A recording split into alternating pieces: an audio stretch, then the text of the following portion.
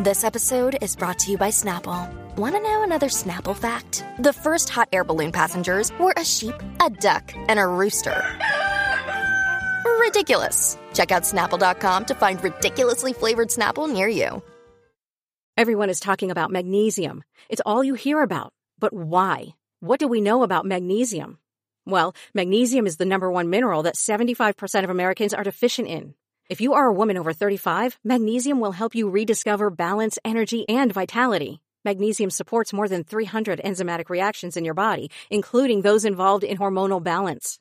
From functional medicine doctors to mental well-being and female hormone experts, we all know that magnesium is the one mineral to improve all aspects of well-being and health. But which one? Magnesium Breakthrough from Bioptimizers, the trusted choice recommended by leading experts with 7 best-absorbed forms of magnesium to ensure your body receives the support it needs for overall well-being. Go to bioptimizers.com/balance today and use code BALANCE10 for 10% off. Support your journey to wellness at bioptimizers.com/balance. Magnesium Breakthrough from Bioptimizers, your foundation to optimal health and vitality. We've got a few episodes under our belt here at the Hi, I'm Bobby podcast. And I got to tell you that it wasn't simpler to start a podcast than with Anchor. If you haven't heard about Anchor, it's the easiest way to make a podcast. So let me explain. It's free. There are creation tools that allow you to record and edit your podcast straight from your phone or your computer. Anchor will literally distribute your podcast for you so it can be heard on Spotify, Apple Podcasts, and many more. You can make money from your podcast with no minimum listenership. And it's everything you need to make a podcast all in one place. If this sounds amazing to you, download the free Anchor app or go to anchor.fm to get started. I am so excited and I hope you guys will make a podcast today. Hi, I'm Bobby, and I'm your friend who knows just a little bit too much about pop culture. Welcome to your weekly meeting of Pop Culture Fanatics Anonymous, and welcome to Season 2 of the Hi, I'm Bobby podcast. Did you miss me? Well, I missed you quite a bit, and I can't wait for us to spend every week together again, diving into the pop culture questions that no one was even asking in the first place. So since we last chatted, there have been a lot of new releases, so I'd love to walk through a couple of them with you. So at the end of last year, we got Encanto from Walt Disney Animation Studios that felt like it took over absolutely everything, especially TikTok. And I think I might have been up to date on every single major piece of drama that was tied to that film. Now, did I need to be? No, I'm just nosy. Also, I am just now getting that song out of my head. You know the one we do not talk about. This past month, we got The Batman from Warner Brothers and DC, which has had a vice grip on my life ever since I saw it. I'd just like to say that I applaud the entire Warner Brothers DC Comics team, especially their marketing departments, because when I first saw the trailer in November, December-ish, I had no interest in it. I remember, I think I was going to see, it might have been going to see Encanto, which I saw in theaters before it blew up on TikTok. So I'm very proud of that fact. But I remember going to see it for Encanto, and I think maybe No Way Home, and I kept seeing the trailer for it, and I was like, ugh, I don't care about this. I mean, it's not because I don't care about Batman. I actually do. I care quite a bit about Batman. I liked DC before I liked Marvel. I grew up on Batman the Animated Series, Justice League, Teen Titans, so I'm a big DC girl. But I just didn't want another grit fest. I think that was a product of a kind of post-Snyder verse Batman that I was spent when it came to kind of the current DC live action Batman.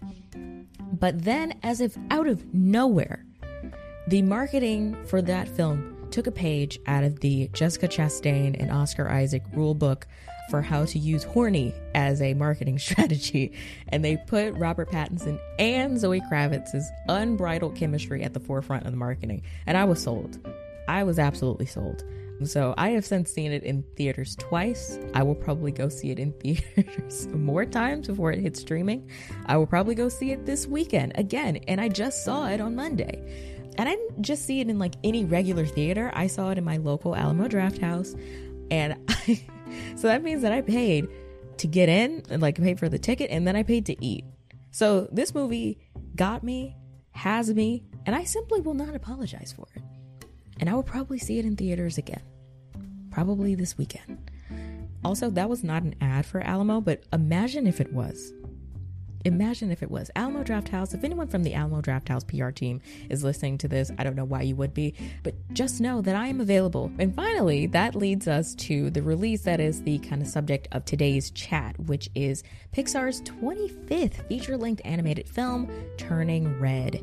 Now, this film sparked a lot of controversy because some white people didn't see themselves in the story, which, okay. But as a whole, the film and discussions around it really got me thinking about the very complicated world of pop culture for teen girls. So that is what we are talking about today. Okay, so Turning Red. What is Turning Red? As I mentioned before, it is Pixar's 25th feature-length animated film. And per IMDb, here is the synopsis. Mei Lee is a confident, dorky 13-year-old torn between staying her mother's dutiful daughter and the chaos of adolescence. We've all been there. Her protective, if not slightly overbearing mother, Ming, who is voiced by Sandra Oh, who is absolutely amazing, is never far from her daughter, an unfortunate reality for the teenager. And as if changes to her interests, relationships, and body weren't enough, whenever she gets too excited, which is practically always, she poofs into a giant panda. So this film, I loved it. I scoured the internet trying to see if there was anywhere that was playing the film in theaters, because most notably about it, if you're kind of thinking that, oh, Turning Red sounds vaguely familiar, it's probably because in January, the Disney Pixar, Disney mainly, decided that Turning Red would no longer get a kind of wide theatrical release and it would go straight to streaming, which would be the third Pixar film in a row to go directly to streaming and not get like a theater run. The first being Luca, the first being Soul, the second being Luca, and the third now being Turning Red.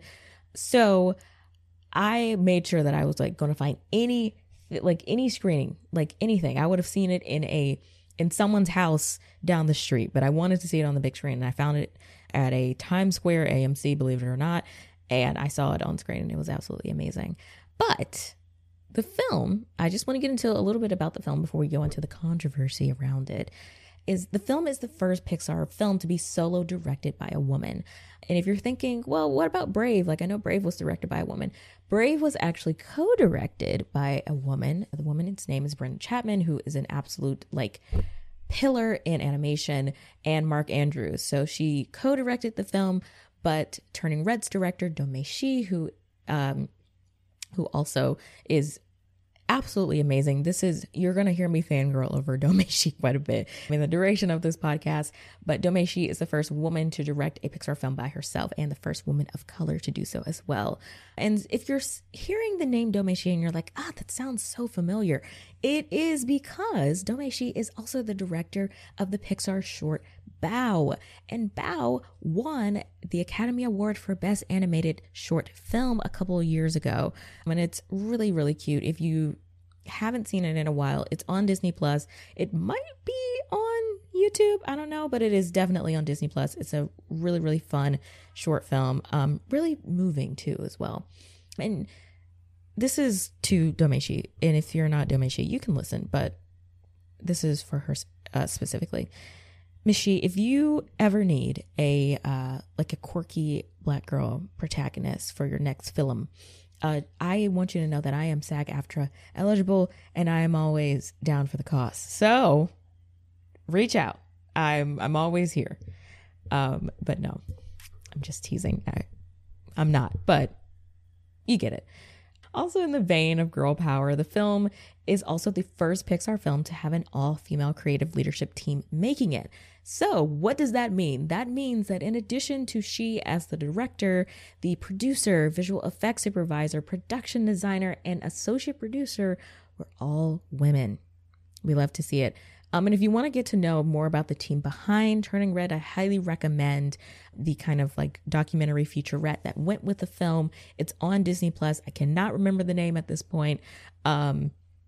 But it's really, really good. And it kind of gives like an in-depth look at all the women who kind of had a hand in making the film. It goes into she specifically and talking about her experiences and kind of what led to making the film and her journey and just kind of the collective kinship that went into making this movie.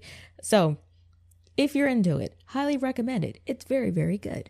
So let's get into the controversy. Why are people talking about Turning Red in this way? It doesn't feel like it's all that controversial based off of the synopsis, but it seems to be collecting controversy like Infinity Stones. And like I said, it's not because the film is all that controversial. It simply dares to show an authentic coming-of-age story that doesn't center a white protagonist. And that's enough for people to be very upset over. So the controversy that kind of kicked off this whole thing was an early review from Sean O'Connell, who is a managing director for Cinema Blend, and Cinema Blend is kind of a pretty prominent, I would say, media review / news outlet. So he wrote an early review for it, and I'm going to read you a little excerpt from it. And also he kind of had an accompanying tweet to go along with it that kind of rounded out his thoughts. So this is from his review that has now since been, I think, deleted, or he's issued an apology after it. This is from O'Connell. Quote, I recognize the humor in the film, but connected with none of it. By rooting Turning Red very specifically in the Asian community of Toronto, the film legitimately feels like it was made for Domeshi's friends and immediate family members, which is fine, but also a tad limiting in its scope. End quote. Yikes, right? And this is the tweet that went along with that has now since been deleted. Quote, some Pixar films are made for universal audiences. Turning Red is not. The target audience for this one feels very specific and very narrow. If you are in it, this might work very well for you. I am not. This was exhausting, end quote. And as if that wasn't enough, the Rotten Tomato audience reviews are interesting as well. I'm going to read you a couple, but I'm going to read them as a Southern white mommy blogger who I imagine wrote some of these reviews. So here are a couple of the reviews. The first one, this was a 1-star review of Turning Red. This story is very targeted at a very specific audience, and if you don't fall into that category, this film is not for you. I had to turn it off after 10 minutes, and after I saw the main character drawing fan fiction as a 13-year-old, it left me uncomfortable that a 13-year-old was doing this in a Pixar film. Overall, I would rather watch Cars 2. Wow, let's keep going. This is a 1.5-star review, so a half a star.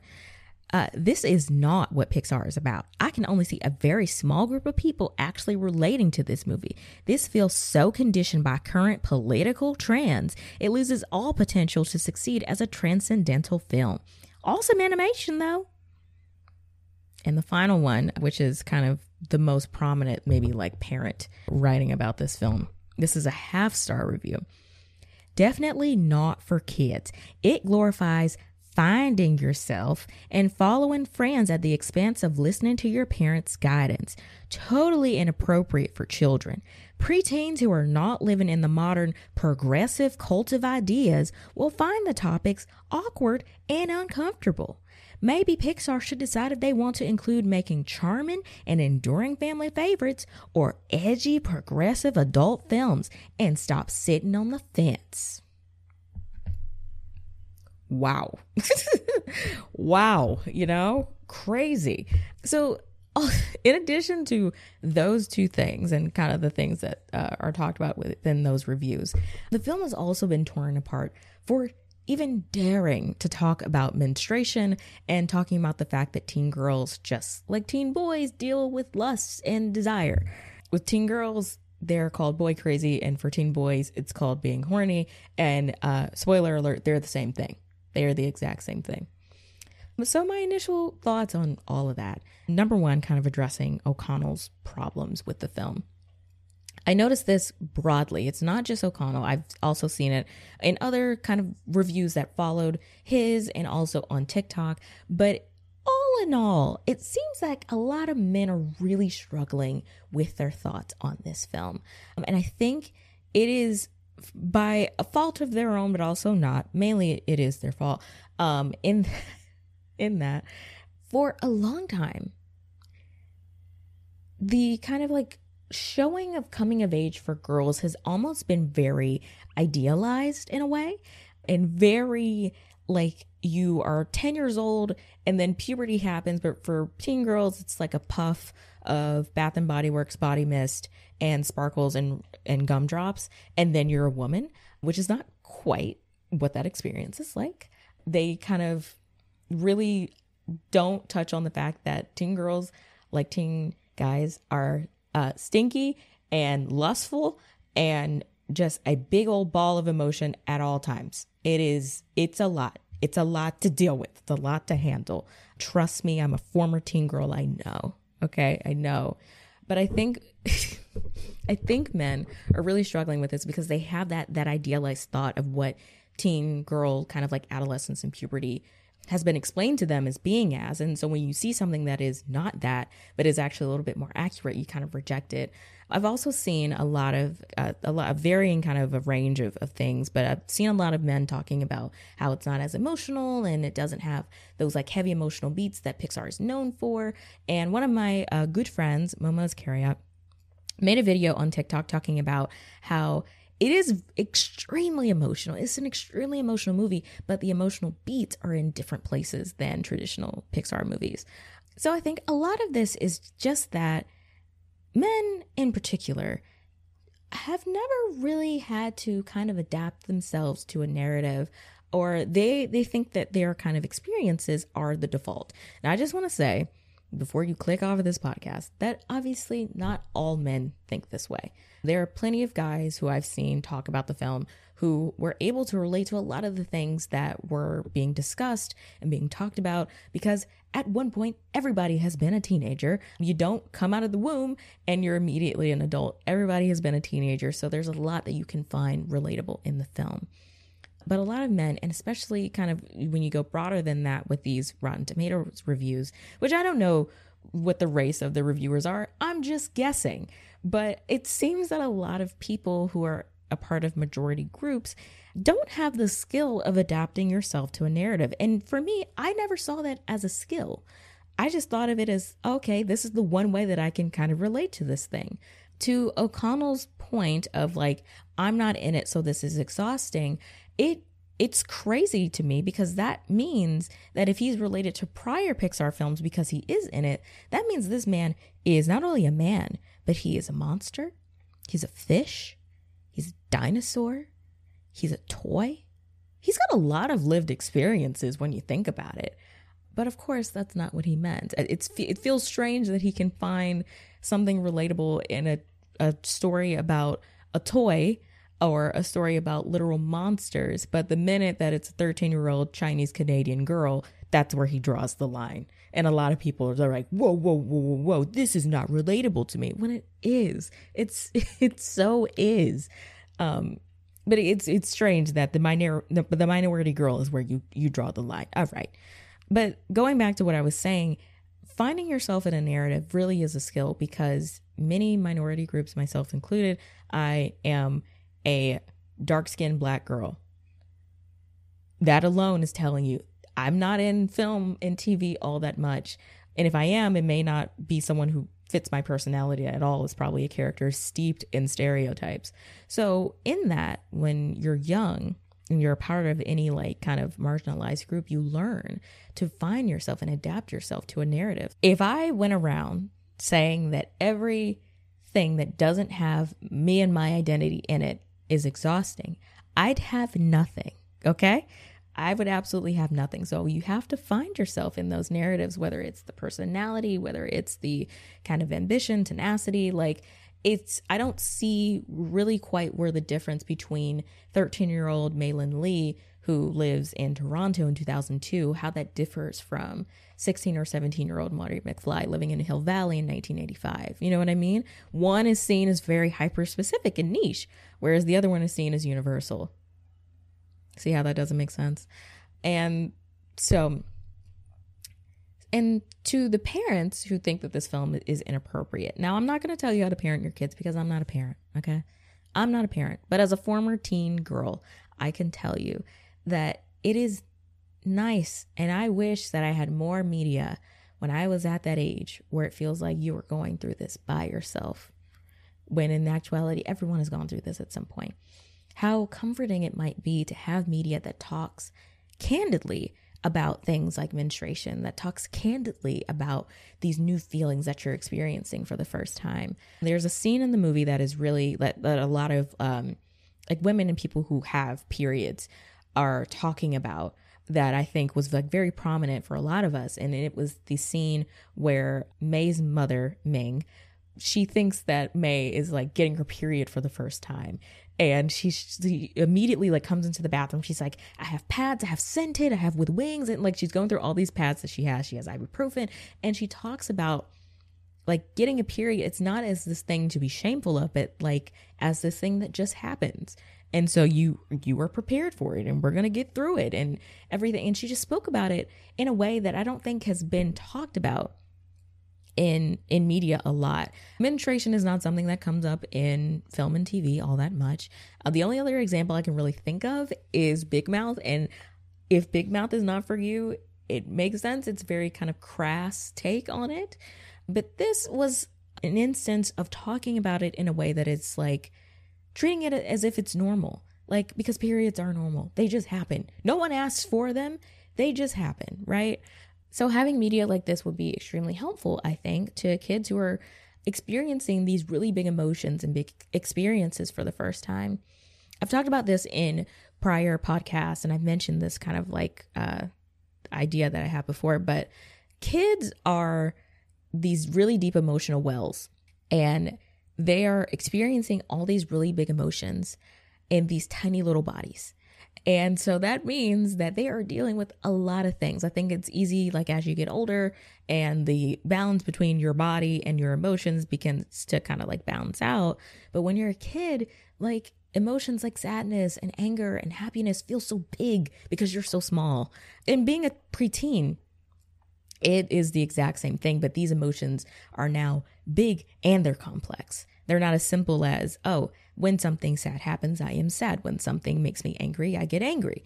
It is now like dealing with desire and lust and like being horny and all those different things. Like you're going through all these different things, and what you thought the world was is now expanded far beyond anything that you've ever seen before in your life. And you're like, what's going on? I can't deal with this. This is a lot to handle. And so I think having media that doesn't necessarily like make you feel shamed, like make you feel ashamed or make you feel like you are less than, is something that I think is a good thing. But I don't know. I'm not a parent. Okay. I'm not a parent. So that got me thinking, like I mentioned in the intro, kind of the good and bad of what teen girl pop culture is. And what I mean by that is like the film, the TV, the music that are typically geared towards or catered to teen girls. So I want to talk about the good, because there's a lot of bad, but I want to talk about the good first. So I think within the pop culture of the teen girl, there's a lot of like kinship in culture, right? And I think the best example of that is in kind of the shared love and admiration for boy bands. And Turning Red does have a boy band in it. The band's name is Four Town, but there's 5 of them. And May's mom calls it out, and it's like, why is there a group that has 5 members, but they're called Four Town? It's ridiculous. But I think the kind of collective love of boy bands is something that is really prominent in teen culture. And boy bands toe the line between being manufactured and really authentic. I think from the band side of it, a lot of boy bands are not naturally occurring. They're kind of put together by labels. They're given these like archetypes of like the bad boy, the young one, the cute one, like, you know, whatever, the older one. And they all kind of are very like heavily marketed towards teen girls, and like their image is very selective and everything like that. But the realistic side of it is that the fans, like the experience of having whatever boy band was your fancy. For me, it was the Backstreet Boys. Still to this day, I ride for the Backstreet Boys. But I also love like One Direction, Mindless Behavior, like, you know, groups like that. If you were ever a teen girl or had the experience of being someone who really enjoyed boy bands, there is nothing better than finding someone else who also loved boy bands in that same way. and being able to talk about, oh my gosh, like I got to see them at this, or I got to meet them, or they're like this, or like, or like if you're in a group of friends, like divvying up the boy band, and like you had your one person and then your friend had another guy that she was really into, and then like your other friend really liked this guy. And they talk about that in the film too, like May's little like core group, they each have their member of Four Town that they really love. And I definitely had those experiences growing up. I think the most prominent example might be the Jonas Brothers. And in my little core group in like elementary school, would be like, oh, I like Nick, or like my friend would be like, oh, I like Joe, and someone would like Kevin. I'm just kidding. I know people love Kevin. Kevin is great, but I think there's just like a collective experience about it that makes it really fun. And then when you grow up and you kind of look back on that time period in your life, you kind of look on it with fondness, I guess, right? So that kind of, unfortunately, does segue us into kind of the bad that comes with teen girl pop culture and kind of the societal view of it. And mainly, it is a lot of scrutiny. Teen girls Turning Red kind of brought up the question that I've been asking myself for a long time, and it is, why do we hate teen girls so much? Like, we hate the things that they wear. We hate the way that they talk. We hate the things that they listen to. We hate the things that they watch. And we're the ones telling them to do all those things. So you see how that might be, not the greatest for any type of self-esteem or whatever. But it's so much scrutiny for a litany of things. I think the two most prominent examples, like I mentioned, boy bands absolutely had their like time of scrutiny. And I'll get to that in a second. But the movies that they watched, Twilight was a film that was so shrouded in controversy simply because teen girls had the audacity to enjoy it, right? It was about sparkly vampires, and people lit teen girls up for daring to like it. And it's sad because it's like they just want to have some fun. Puberty is hard enough as is. Don't add to like scrutinizing them for the thing that they dare to enjoy. Twilight is a main example of that. I think pretty much anything that was kind of catered to teen girls got the same treatment. Again, boy bands were seen as kind of this like frilly, fluffy music. It was definitely kind of steeped in a lot of homophobia from that too, from like as far as scrutiny from society goes, because it was a group like catered to teen girls. I remember I was watching and I've mentioned this before, but I was watching the documentary about Woodstock 99. And at one point in this festival that is one big ball of toxic masculinity, they bring up these cardboard cutouts of the Backstreet Boys, I think. And they're like punching them and they're being like F you guys, blah, blah, blah. And it's like so weird because no one was talking about the Backstreet Boys at this thing, but they went out of their way to be like, oh, this is stupid. This is blah, this is that. And it's because teen girls like it. And we view the media and the things of teen girls as inherently lesser. We view it as not being worthy of analysis or critique or like enjoyment because it's seen as lesser, whereas the media of teen boys is not always, given that same treatment. And then on top of that, not just society, like scrutiny from society, but because of the scrutiny from society that you then some girls turn that scrutiny inward.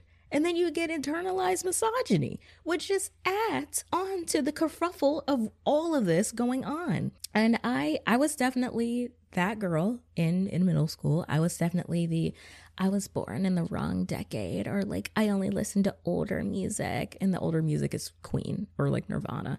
And I was to perfectly sum up the type of annoying little middle schooler tween that I was. If someone was like wearing like a Nirvana shirt, because when I was a teenager in like the late 2000s, early 2010s, it was very popular and fun to just slap the Nirvana logo on any like slightly distressed shirt from Forever 21, and Forever 21 was like, here, take it. You buy. And we all ate it up. And I was definitely the type that was like, oh, you're wearing a band tee. Can you even name any of the songs from the band? And I'm over here like, I know Come As You Are and like Smells Like Teen Spirit, but I'm over here like, you're not a real Nirvana fan. I've since been reformed and I've lived to tell the tale. But so it's like, it's not just getting scrutiny from society, but then you get like the internalized misogyny because you're trying to get out of the scrutiny that you're facing externally for just liking something related to being a teen girl. And so you're like, oh no, I don't like that thing. And in fact, I hate that thing. And that's almost how you think you're winning like social favor, which is not right. If you legitimately don't like boy bands, if you were a teen girl and you didn't like boy bands, that's fine. But I definitely think a lot of teen girls kind of fell into the trap of like saying like, oh, I hate that thing. I think it's stupid. And any girl any girl who likes it is stupid. That whole thing. And a lot of us are now on the other end of it. We can live to tell the tale, right? But then the last piece of it that's definitely bad is the exploitation piece, right? So teen girls are facing the scrutiny, whether from society, whether from themselves, whether from their friends. And so they're really getting exploited by the fashion industry, the makeup industry, the TV industry, music, whatever, to be like, you can change. You don't have to be scrutinized anymore. You can change these things about yourself. And you can find the social favor that you have been looking for, teen girl, that we stripped you from, and you can use us to get it back. And it's messed up because teen girls are dealing with enough. Teenagers as is are dealing with a lot. And the last thing that they need is to just change every single bit of themselves that they don't have to. That time is already full of a lot of metamorphosis and change, and you're finding yourself in new ways for the first time. And far be it from anyone else to have to tell you that these are all the things you need to nitpick and change about yourself. Like, no one when they're younger is thinking about, oh, I have dark circles. But I remember the moment, like when I was in high school and I was like doing my skincare or whatever, and I noticed that, like, you know, I was like getting dark circles, and I was like, oh, I need to fix this immediately. And it's like, it's a naturally occurring thing. You're relatively new in your body, so your body's going to get some wear and tear. That's just how it works. But all those things are to say that I think we're finally getting to a point where we are kind of circling back and saying like, hey, this time in your life kind of sucks a lot. It sucks a lot, actually. It's awful in a lot of ways. There are some fun parts, but it's awful. But you don't need to feel ashamed of it. It is just something that you have to go through. These are the growing pains, right? And we're finally getting media that is, you know, in some ways it's like a retrospective thing with shows like Pen 15, where you obviously have like two adult women who are like talking about, you know, this very specific period in their life. But then you also have like Turning Red and like Never Have I Ever, and like a lot of these different shows that are kind of candidly talking about this very awkward moment in a teen girl's life, and talking about it with authenticity, showing the good, showing the bad, showing the ugly, showing the sometimes stinky, and doing it in a way that doesn't fully shame the viewer who may be in that moment in their life, but just showing like, hey, this is a part of it and you're going to be fine. I promise you, you're going to be okay. And so I think that's why like Turning Red is such an important film, especially for the target audience that it is catered to, that are growing up and, you know, are coming of age at this point.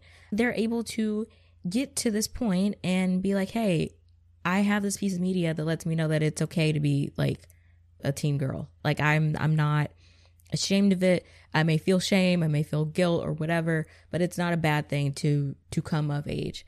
And these are just the growing pains that I'm experiencing now. And then when you get to be an adult, you can look back on it with somewhat fondness. I'd like to share that before recording this episode, I just wanted to kind of get a retrospective from my own mom on what I was like as a teenager.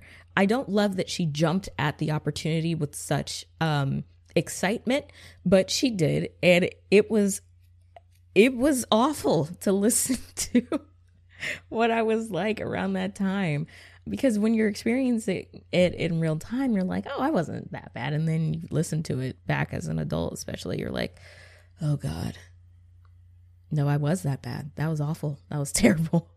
So shout out to my mom for letting me know what I was like as a teenager. I will give her credit. She said I wasn't a bad like teenager by any means, but you know, it is the Hot Mess Express.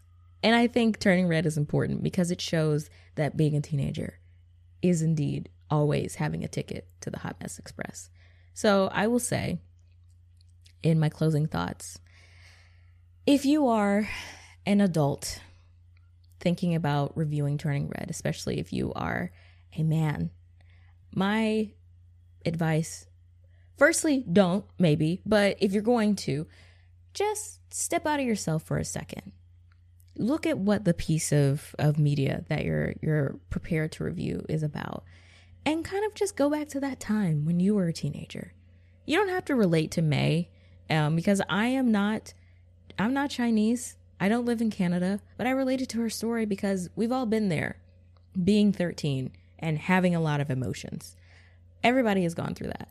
So if you were a man or whoever looking at this film, ready to demonize it because you don't see yourself in it specifically, step out of yourself and really work on that skill of adapting yourself to a narrative that you might not already be in. It is a skill. It helps your media literacy. It really does. Just try it, just give it a shot. And if you are a parent who is like up in arms because this film is daring to show your kids that this is what growing up might be like, I challenge you to just think about it for a hot second. You were at one point a teen person. Wouldn't you have wanted something that might have made you feel a little bit better about all these very weird emotions that you're experiencing for the first time that probably no one gave you even an ounce of a heads up on? Just think about it. Those are all my thoughts on Turning Red, and I want to say a massive thank you if you made it to this point in the episode. This is, like I said, the first episode of season 2 of the Hi, I'm Bobby podcast. I've got some really exciting stuff coming down the pipelines for you guys, so I hope that you guys will stick with me week to week and go on these pop culture deep dives with me, because I have a lot of fun. I hope you have a lot of fun too. If you want to know where else to find me on the internet, you can find me, Bobby, at The Afternoon Special on TikTok or over on Instagram. Or if Twitter is more your thing, I get it. You can find me at Hi, I'm Bobby, HIIMBOBBI on Twitter. And you can also keep up with this podcast specifically over on Instagram at the Hi, I'm Bobby podcast. And that's all one word. And if you're thinking, Bobby, I'm not going to remember any of that, bestie, I put it in the description box so you can just click it and you will be right exactly wherever you want to be. I did that just for you. You out there listening, I did that just for you. As always, at the end of each week's episode, I would love to hear from you. In the description of each and every episode, you will have the option to send me a 1-minute audio message. It could be a hot take. It could be a response to what I said. It could be a question. It's really up to you. Of course, all I ask is that you keep it respectful. And if doing an audio message is really not your thing, my DMs are always open, so you can always send me a hot take, or you can send one to my business email, which is theafternoonspecialtv@gmail.com. Please don't spam my mailbox. I don't like that. But if you legitimately have like a podcast response, I will happily read it on next week's podcast. Okay? I hope you enjoyed this week's chat and that you'll join me again next week for another pop culture deep dive. Later days, friends.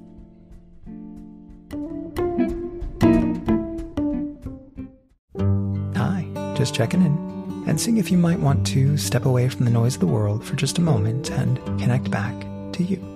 If so, join me on my podcast, Letting It Settle with Michael Gallion, where we'll explore mindfulness, self-love, and personal growth as I share practical insights and tools to hopefully help inspire you to start to take charge of your mental and emotional well-being. Search for Letting It Settle with Michael Gallion on Spotify, Apple Podcasts, or wherever you're listening now. Are you a Marvel fan? Matt, you know I am. Jeff, I was asking the listener. Oh, okay. Yeah, I thought it seemed like a weird question because, we've been doing a Marvel podcast together for 9 years now. No, I was trying to grab the attention of all the Marvel fans out there for this ad. Oh. I thought it was weird, too. You should definitely warn us good note, Ashley. Well, if you like Marvel movies and TV as much as we do, join us for the Marvel Cinematic Universe podcast. He did it again.